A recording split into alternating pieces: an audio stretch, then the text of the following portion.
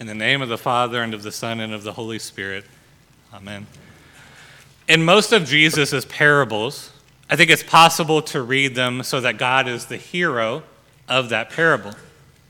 For example, in the parable of the prodigal son, God is the father who welcomes back the wayward son. In the other parables, God is the shepherd who seeks out the lost sheep. God is the one who goes and finds the lost coin. God is the good Samaritan that heals us when all others have ignored us. And God is the solid ground on which we can build our house.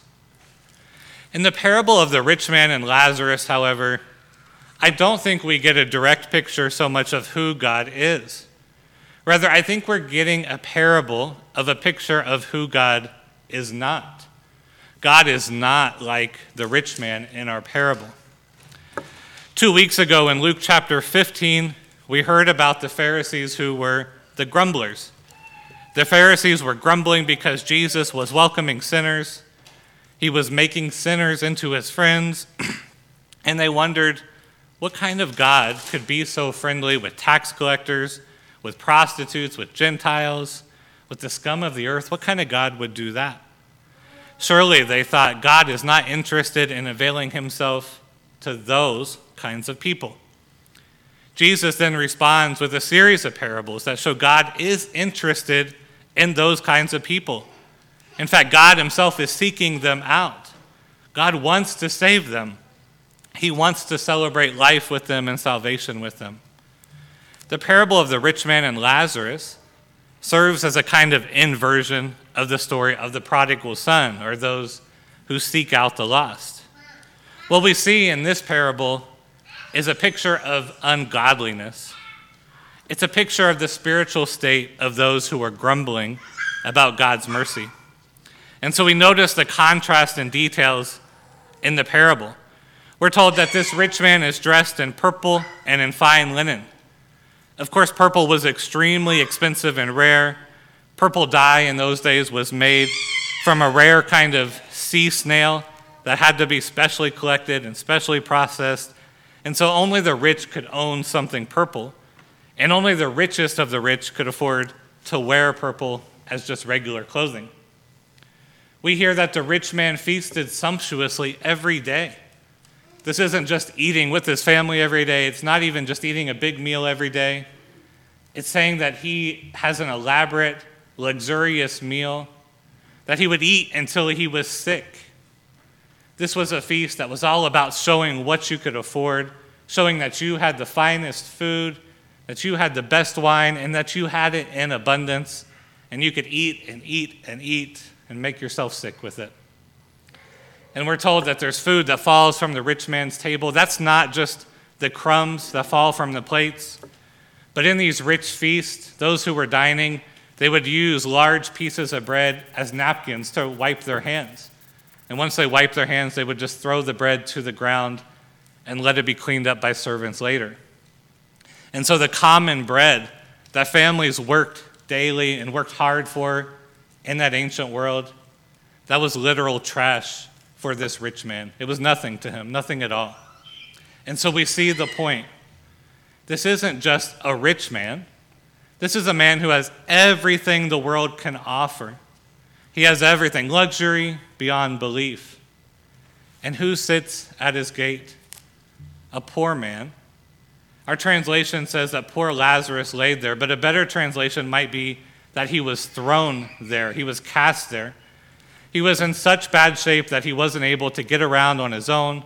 Someone had put them at that gate, hoping that the rich man would see him and have a little bit of mercy on him. Remember, in this day, there were no social safety nets. There was no social security, no disability, no welfare, no social workers, no homeless shelters. There was only the hope that your family might be able to take care of you. And when they couldn't, the best they could do was put him outside of the rich man's gate and hope that there might be some mercy. And then Lazarus here laying here, instead of receiving that mercy, he's left there for dogs to lick his wounds. And these are not cute pet dogs, of course. These are half-wild dogs scavenging for food. And Lazarus, so weak, is not able to fend them off. He's not even fully clothed, that his wounds are exposed, and he has to lie there for the dogs. And there's a contrast here between this and the parable of the prodigal son. And it should be clear, because in the parable of the prodigal son, the father sees his poor, pitiless son from far off, and he runs to him, and he embraces him, and he welcomes him. And here the rich man fails to see the poor man who's right outside his gate, who just needs a little bit of mercy. In the prodigal son, the father throws a party for his returned son. The father doesn't tell his son to go back to wanting to eat the pods thrown to the pigs. Instead, he kills the fatted calf for his son. He parties, he feasts with his son. And the father isn't partying for himself. He's not just indulging for the sake of indulging. He's celebrating that his son has returned. In this morning's parable, the rich man throws a party every day just for himself, just to show how much that he has. And the prodigal son, the older son, is encouraged to celebrate because this is your brother who has died and is alive again. In this parable, the rich man is told it's even futile to warn his brothers because they will not be convinced even if someone rises from the dead. What we see then, I think what Jesus wants us to see in this parable, is that we see a God who does not lock people out. He does not ignore them. God is always giving, always showing mercy, always forgiving. The psalm for this morning says, "The Lord opens the eyes of the blind. The Lord lifts up those who are bowed down. The Lord loves the righteous. The Lord cares for the stranger. The Lord sustains the orphan and the widow, but frustrates the way of the wicked." In other words, the Lord cares for the vulnerable. He cares for the hopeless. Now that we have seen in the parable what Christ is telling us about God, we should consider what this parable might be speaking to us today. And so on the most basic level, I think we see that God does not want us to be like this ungodly rich man. Right? It's ungodly and it's cruel to ignore Lazarus at the gate. To be a Christian is to be filled with love. It's not to be cruel and callous. The Pharisees, whom Jesus is addressing, could not see that the sinners they so readily dismissed were in great need of God's mercy. And so when the Pharisees ignored them and dismissed them, they were being cruel. They were being exclusionary. And more than that, they were being ungodly. They showed no characteristics of God at all in their actions. And these Pharisees claimed to be righteous. They claimed to be believers. They claimed to have it all. Right? They knew the scriptures. They knew their traditions. They were well educated. They claimed that they feasted on the truth of their faith. But they refused to look at the Lazaruses at their gate.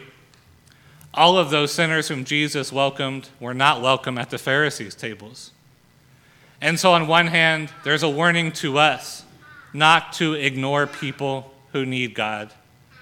Rather, to be a Christian is to realize there is great suffering in this world and that we cannot refuse to see it. We cannot shut out others from the life of faith, and to dismiss others and to refuse to share the mercy of God with them is a road to hell for ourselves. That warning, I think, is very clear in the parable. But also, I think it's worth considering as we read this parable that each of us is a Lazarus at the gate. None of us, of course, are sitting in the street wounded, unable to take care of ourselves. But many of us are there spiritually. Many of us carry all kinds of spiritual wounds. We carry the wounds of knowing that we have been disappointments to God at some point in our lives. Some of us carry wounds knowing that we've been disappointments to our families, to our loved ones, to those around us. And we know, most of all, that we're helpless to help ourselves. We know that we often try with all of our might to be better people, to do better spiritually. We resolve to stop a particular sin. We resolve to be kinder, gentler. We resolve to be a person who prays more, who reads the Bible more, who shows up to church more, who is more generous. We resolve to stop getting so angry at little things, to stop gossiping, or whatever it might be that afflicts us. And yet, we fail so often. Spiritually, so often we find that we are frail, that we're helpless. Spiritually, we can be like that Lazarus lying at the gate. And spiritually, there's nothing for us to do but to sit there and wait on God's mercy. But that's exactly what we are here to do. We come here with the truth that God does not ignore us when we are at his gate. Faithfully, we know that as sinners, God is opening his gates of mercy to us. He's inviting us to his table. He sees our wounds, he sees our pains, he sees our grief, and he embraces us. God is not that selfish rich man. Rather, God is the Father who longs to have us in his arms. So when you come to that truth and believe it, then the fruit of love that allows you to see others as Lazarus blossoms in you.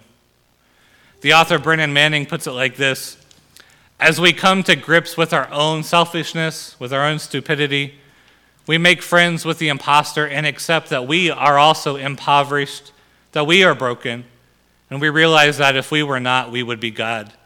The art of gentleness toward ourselves leads us to being gentle with others. When we know God's mercy to us as sinners, then we begin to see each other differently. We can see each other gently and carefully. We can show compassion to one another. And that's the truth of this parable. We are all beggars. We all have nothing but the mercy of God. And we're promised that he is faithful to us. He is faithful to see us and to show us that mercy. Amen.